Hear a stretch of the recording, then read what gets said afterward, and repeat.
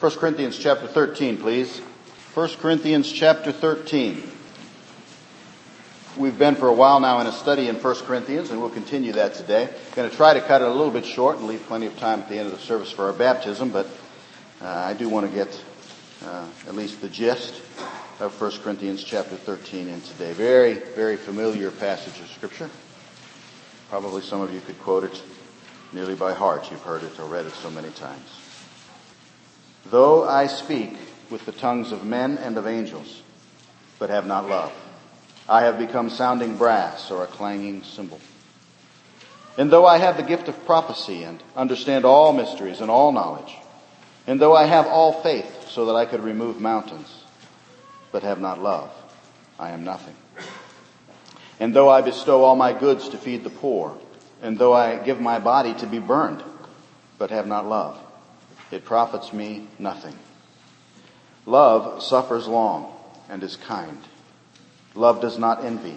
Love does not parade itself, is not puffed up, does not behave rudely, does not seek its own, is not provoked, thinks no evil, does not rejoice in iniquity, but rejoices in the truth, bears all things, believes all things, hopes all things, endures all things. Love never fails. But whether there are prophecies, they will fail. Whether there are tongues, they will cease. Whether there is knowledge, it will vanish away. For we know in part, and we prophesy in part. But when that which is perfect has come, then that which is in part will be done away. When I was a child, I spoke as a child. I understood as a child. I thought as a child. But when I became a man, I put away childish things. For now we see in a mirror, dimly, but then face to face. Now I know in part, but then I shall know just as I also am known. And now abide faith, hope, love. These three, but the greatest of these is love. Let's pray. Father God, thank you so much for this wonderful, wonderful passage of Scripture. And Lord, it's one that we oftentimes would pluck out of context and just speak on just it all alone, and it would be wonderful. And yet, Lord, it does fit into the overall context of what we've been discussing. And so I pray today, teach us how it applies. Teach us how it applies to the things we've been learning from 1 Corinthians. And teach us, Lord, how it applies to each of us individually. Lord, help us to love. Father, we are not good at this. I'm not good at this. And I pray, Lord, that you'd help us today to learn what it means when the Bible tells us that we ought to love one another. We thank you, Lord, in Jesus' name. Amen. You know, as I studied this passage of Scripture this past week, preparing for today's message, I became painfully aware as I was going through here that I have misused this passage of Scripture at times in the past. We've all heard this passage used at weddings. It's probably the most common thing read at weddings. I've read it at many weddings. I've used it in wedding services that I've done myself. But you know, the thing is, this is not talking about weddings. This is not talking about marital love at all. It's not talking about that. We use it that way. It could be applied that way, but that's not the primary interpretation of this particular passage of Scripture. Some of you may be aware that in the Greek language in which the New Testament was originally written, there's more than one word translated love in our English Bibles.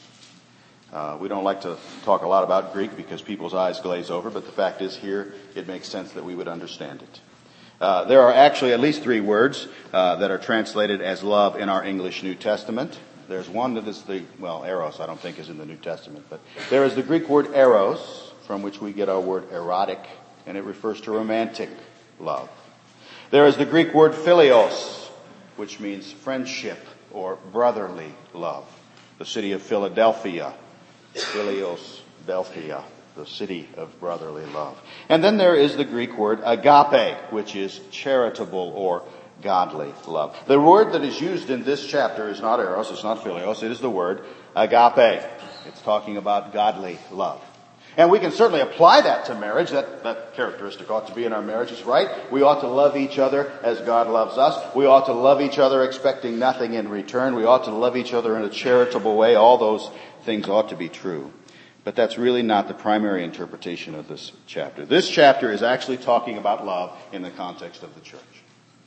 It's It's talking about love specifically in the context of spiritual gifts. You remember we started talking about spiritual gifts last week. We started talking all the way back in chapter 11 about behavior in the church. Chapters 11 through 14 of 1 Corinthians are all describing, and for the most part, answering questions the Corinthians had about how our church ought to function, how we ought to behave, what ought to be our attitude in the local church. In chapter 11, we had the matter of head coverings on women, which we labored through and got through that, but that was an issue that had to do with the local church. And in chapter 11, we also talked about the matter of the Lord's table and how we ought to behave as we gather around the Lord's table. What is the right way to emphasize that? Chapter 12 we started looking at last week, and we saw the matter of spiritual gifts mentioned for the first time. And we're going to see that topic, the topic of spiritual gifts, continues not only through chapter 12, but here in chapter 13 and all the way through chapter 14, where the emphasis will continue to be on spiritual gifts. And so when we read that Paul says that a vitally important characteristic in a believer's life is love, and certainly we see that here, don't we? We also need to understand that he's talking about love that we ought to have as brothers and sisters in Christ. Love for one another within the church. Such a love, that love, is described here in the very last verse as the greatest of these. It is said to be the very essence of godliness. It is a characteristic of God himself. John said God is love. It is described elsewhere in the Bible as evidence of our salvation to us personally and to all of the world, that they look at us and they see our love, and it is evidence to them of the reality of that which we believe. We're commanded in Scripture to love one another. We're not commanded to philios one another, brotherly love one another. We're commanded to agape one another, love one another as is described here in chapter 13. And so, in this passage, which has been described by some as the New Testament Psalm of Love, let's see what it has to say for us. And I think there's 4 different things we can talk about from this passage. First of all, let's talk about the necessity of love. The necessity of love. And that's in the first 3 verses, verses 1 through 3. Now, we mentioned that Paul spent a lot of time in chapter 12 talking about spiritual gifts and laying some groundwork there. He went so far as to make it very, very clear that every single Christian has a spiritual gift. We learned that last week. But now in chapter 13, he kind of like shifts gears and he says, even though that's also important, he says here that if we don't have love, those gifts are useless. Those gifts are meaningless. Those gifts are profitless. The Corinthians magnified spiritual gifts. They were a gifted church. We learned that all the way back in chapter 1. The very first time we looked at Corinthians, we saw this. Verse number 4, I thank my God always concerning you for the grace of God which was given to you by Jesus Christ. They were a gifted church. In verse number 7 of chapter 1, it says, you come short in no gift, eagerly waiting for the revelation of our Lord Jesus Christ. And we don't know for certain if at the beginning of chapter 12 Paul was answering a question. We saw that in some other parts. Chapter 11, we saw that he was answering specific questions they had written to him about. It's kind of implied that perhaps here in chapter 12 he is still answering questions about spiritual gifts. And if that's true, if it's true, it also shows for us that they had a zeal. They were concerned enough about spiritual gifts to ask about them. And so this was a gifted church. They had a zeal for spiritual gifts. When we get to chapter 14, we'll see in verse number 12, and you just look ahead if you want. Even so you, since you are zealous for spiritual gifts, let it be for the edification of the church that you seek to excel. And so it would seem like this church had it all together. And yet, like in every other place, they needed some correction. They needed some guidance. And the Corinthians were not getting the importance of love in the exercise of their gifts. Let's review just a little bit about some of the things we learned last week. We did learn, didn't we, that every single Christian has a spiritual gift. Remember that? Look over chapter 12 and look at verse number 7. Of everything we ever talk about spiritual gifts, these are some of the most important truths. Verse number 7, the manifestation of the Spirit is given to each one for the profit of all. And we talked about that last week, about how every Christian has a gift or gifts. Chapter 12, verse number 11 says, but one and the same Spirit works all these things, distributing to each one individually as He wills. And so every single Christian has a spiritual gift. We learned that those spiritual gifts are for the good of the church. It's not for my personal well-being that I've been given a gift or gifts. It's for the good of the local church. That's what verse 7 means when it says for the common good, or for the profit withal if you're holding a King James Bible. It's for the good of the church. And so he's laid all that groundwork. And now in chapter 13, we're going to learn that all of these gifts, which are so important, are meaningless without love. Look at verse 1. Verse 1, tongues are no good without love. Though I speak with the tongues of men and of angels, but have not love, I have become sounding brass or a clanging cymbal. I know we didn't spend any time last week defining the list of gifts that are mentioned there, and I know there's questions about some of those things. When he speaks here about the gift of tongues, he's really just speaking about the gift of languages. And it was certainly one that was prized by the Corinthian church.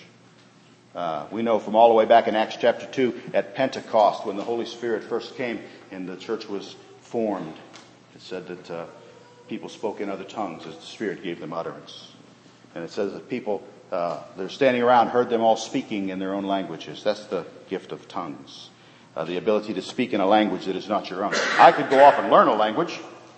Actually, I'd struggle with that. I've always struggled with that kind of thing. But a person could go off and learn a language. That's not what's described here. These people were instantaneously given the ability to speak in a language they had no idea of before that. That's the gift of tongues. And it was a gift that the Corinthians thought was the absolute most important gift. It's the one that they were seeking after. And Paul says here, okay, yeah, that's great, but without love, it is meaningless. He said prophecy is no good without love. Verse number 2, although I have the gift of prophecy and understand all mysteries and all knowledge, and though I have all faith so that I could remove mountains but have not love, I am nothing. The gift of prophecy is, at least in one sense, just the foretelling of the Word of God. In another sense, the gift of prophecy is the foretelling, the future. That's what we normally think of when we think of the matter of prophecy. But there is a sense in which prophecy is something that occurs even today, and prophecy is something that's happening right now. There is a sense in which prophecy is just the proclaiming of the Word of God. If that is the way we interpret that word prophecy, then it is something that is today. But there's also a sense in which prophecy always contained an element of direct revelation from God. Someone who had the gift of prophecy, God would actually give them direct revelation and they would foretell it or forthtell it. And that is the gift. When we get to chapter 14 next week, we're going to see that's the gift. The Apostle Paul said, if there's only one gift you're going to seek after, seek that one. That's the one that's the most important. And yet he says here that even so, even though that I think that's the most important gift of all, without love, it's useless. It's meaningless. He says in verse number 2 that even faith is no good without love. Even faith, which is the most elementary and necessary of gifts. Acts chapter 11, verse number 18, when they heard these things, they became silent and they glorified God, saying, then God has also granted to the Gentiles repentance to life. I only believe today because God has gifted me with the ability to do that. And the same with you. It's a gift. And Paul says, even faith, that most elementary of gifts, no good without love. So Corinthians, without love, all other spiritual gifts are useless. And in verse number 3, he goes on to say, without love, all sacrifice is useless. Jesus told the Pharisees one time, he said, you have your reward. Verily, verily, I say unto you, you have your reward. In other words, you're not getting nothing else for this service that you have performed. And the reason was because they did it for selfish reasons and not out of love. Good deeds done toward men are vain apart from love. And Paul says here, even sacrifices made toward God are vain apart from love. It seems like he's talking about martyrdom here. He says, if I give my body to be burned, what else could we do? We do that, he says. And even that has no profit apart from love. And so we could spend more time on this, but I'll stop right there. Clearly our motivation in everything, all matters of exercising of our spiritual gifts, ought to be love, right? The necessity of love. He goes on. The second thing we see here is in verses 4 through 7, and he talks about the nature of love. The nature of love. Now remember, we're not talking here about eros. We're not talking here about philios, brotherly love. We're talking about agape love. The love that you ought to have toward me and I ought to have towards you. The love that we as believers ought to have one for another in Christ. Agape love. Vine's Expository Dictionary of New Testament Words mentions that this is the characteristic word of Christianity. It's a word which really had very little meaning in the New Testament age. until Paul came along and with chapters like 1 Corinthians chapter 13, grabbed that word and used it to describe the love that we ought to have one for another. Took on a life of its own as a result of that. And Paul here gives several descriptions of agape love, both positive and negative. Let's just fly through them real fast. Notice what he says. Love suffers long. Suffers long. In other words, it's patient. We've all seen how some marriages end after the very first disagreements come along. And while this is not talking about marriage, as we've already described, it nonetheless is a wonderful illustration, isn't it, of just how hard it is sometimes for love to be patient. Some quit on God the very first time things don't go their way. But love really ought to suffer long.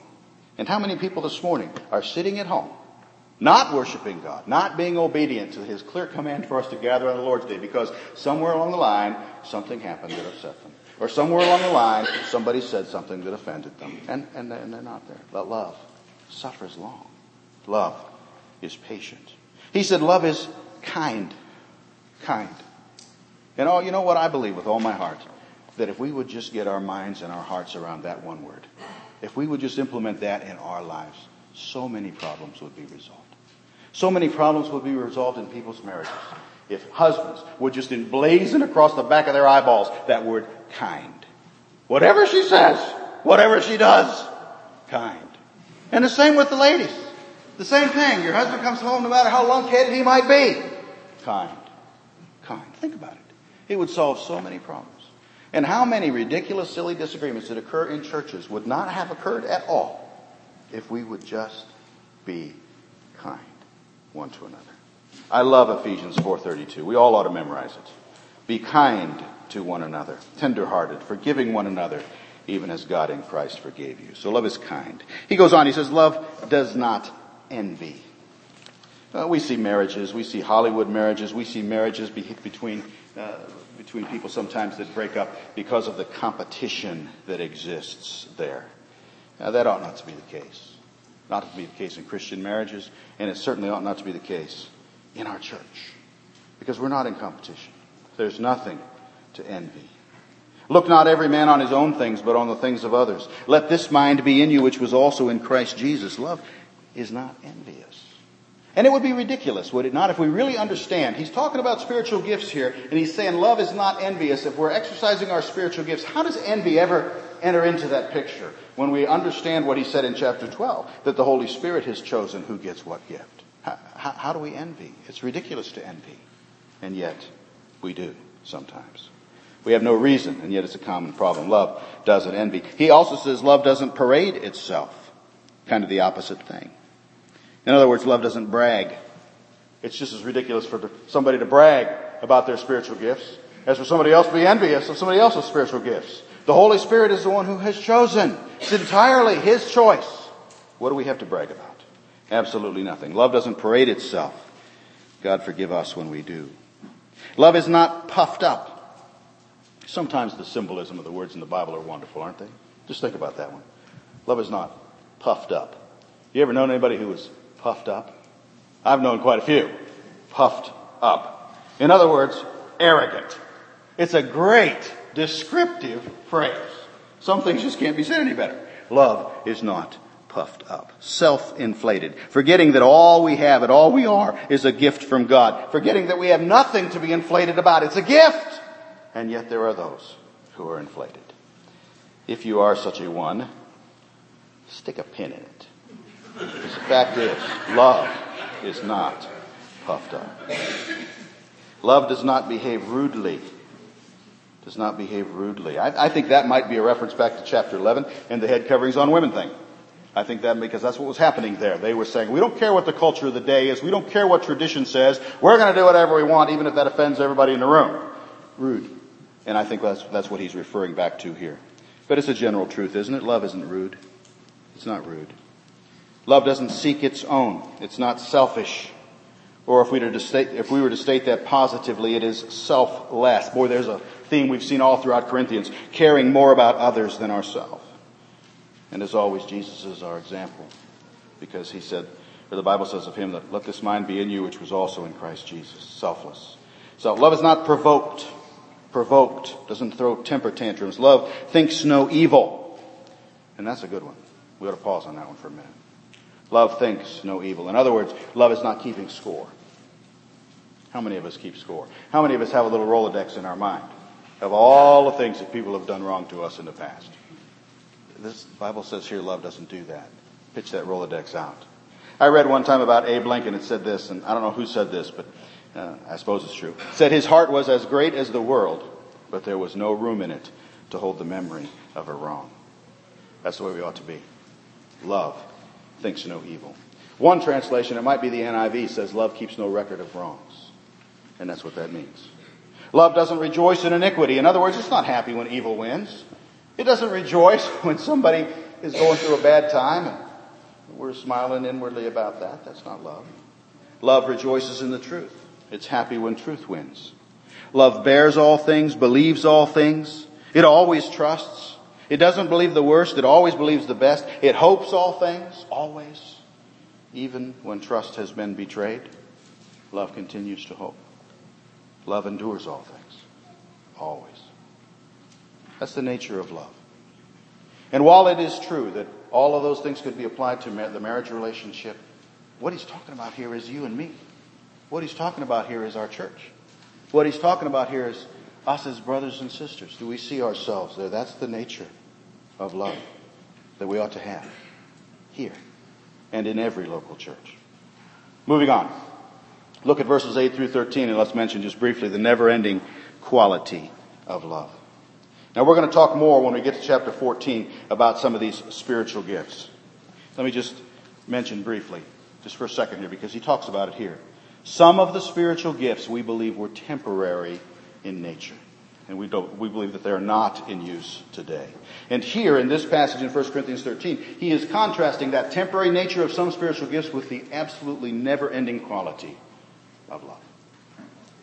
Now when you come to this matter of spiritual gifts, you'll find that there are some churches, some denominations that have differences of opinion. Charismatic churches, Pentecostal churches would disagree with us on this. Because we believe that things like the gift of tongues that we talked about, the gift of prophecy that we talked about, at least as far as its supernatural aspect, healings, miracles, things like that, we believe those were temporary in nature, and they're not for today. Some churches would disagree. But in verses 8 through 10, we see Paul's explanation. He says there very plainly, some spiritual gifts have an end. Prophecies will fail. Tongues will cease. Knowledge will vanish away. Those miraculous gifts had a very specific purpose, and that purpose was to provide authentication to the ministry of the apostles. The apostles did not get to walk in and hold up their 66 books of the Bible, completed canon of the Bible, like I can today, or like you can today. And so God gave these signs of an apostle to authenticate their ministry. And we see that called that all throughout Scripture. Hebrews chapter 2, how shall we escape if we neglect so great a salvation, which at the first began to be spoken by the Lord, and was confirmed to us by those who heard him, God also bearing witness both with signs and wonders, with various miracles and gifts of the Holy Spirit according to his own will. Those who heard him, their ministry was confirmed with these signs and wonders. 2 Corinthians 12:12, truly the signs of an apostle were accomplished among you with all perseverance in signs and wonders and mighty deeds. In Mark chapter 16, this might be not as powerful of a passage, and maybe some would think this is a questionable passage to use, but I think it says this.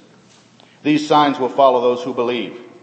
And literally that means those who have believed. I think it's referring literally to the apostles. In my name they will cast out demons. They will speak with new tongues. They will take up serpents. And if they drink anything deadly, it will by no means hurt them. And they will lay hands on the sick and they will recover. Every one of those things was seen in the New Testament with the exception of drinking poison. Every other one we see to have been a sign of the apostle. And so with the death of the apostles, the completion of the New Testament, the need for those gifts vanished. They were no longer needed. And I believe they ceased when the New Testament was completed. Verse number 10, when that which is perfect has come, then that which is in part will be done away. And so he states specifically that the spiritual gifts are temporary, but he contrasts that. He says, but love, this agape love, endures forever. One last thought, verse number 13, and we'll finish with the nobility of love. Look at verse 13. And now abide faith, hope, love. These three. But the greatest of these is love. We'll cogitate on that phrase just for a minute. The greatest of these is love. Love is greater than faith. And faith is the one thing we must have in order to please God. Hebrews 11:6 says, without faith it's impossible to please Him. And yet love is greater than this, Paul says here. Love is greater than hope. When all else fails, we always feel like we have hope. And yet he says here, love is greater than hope. The fact is, love is a vital quality in a believer's life. We mentioned earlier that love is an evidence of salvation to the believer himself. How do I know that I'm saved? One of the ways I know that I'm saved is because I have love for my brothers and sisters in Christ. That's what John says in 1 John chapter 3. He says, we know that we have passed from death to life because we love the brethren. He who does not love his brother abides in death. You like being around Christians? That's a good indication that you're a believer. You don't? That's a good indication you might want to do a little self-examination. Because the fact is, it's an evidence of our salvation. Those folks who say to me that I don't have to go to church on Sunday. Those folks who say to me, I'd rather stay home every single Lord's Day. The first thought that comes to my mind is, well, that's evidence that you have never come to know Christ. It's evidence of salvation to the believer himself. It's also proof of salvation to the world. Jesus said, a new commandment I give to you, that you love one another as I have loved you, that you also love one another. By this, all will know that you are my disciples if you have love one for another. We used to sing that little chorus. They'll know we are Christians by our love, by our love. They'll know we are Christians by our love. It's evidence. And it's the ultimate demonstration of Christ-likeness. This is my commandment, he said, that you love one another as I have loved you. Greater love has no one than this, than to lay down one's life for his friends. How do I love, Lord? Okay, I got all these descriptions here, but is there an example? Yeah. Just look at Jesus. Just look at me, he says. I am the example. It's the ultimate demonstration of Christ-likeness. Well, I'm done. Our text verse this morning is actually not in chapter 13. It's actually the last verse of chapter 12, where Paul said, earnestly desire the best gifts, and yet, I show you a more excellent way. Love is the more excellent way. I read where the day before Good Friday is referred to as Maundy Thursday, and I always wondered what that was about, where that name came from.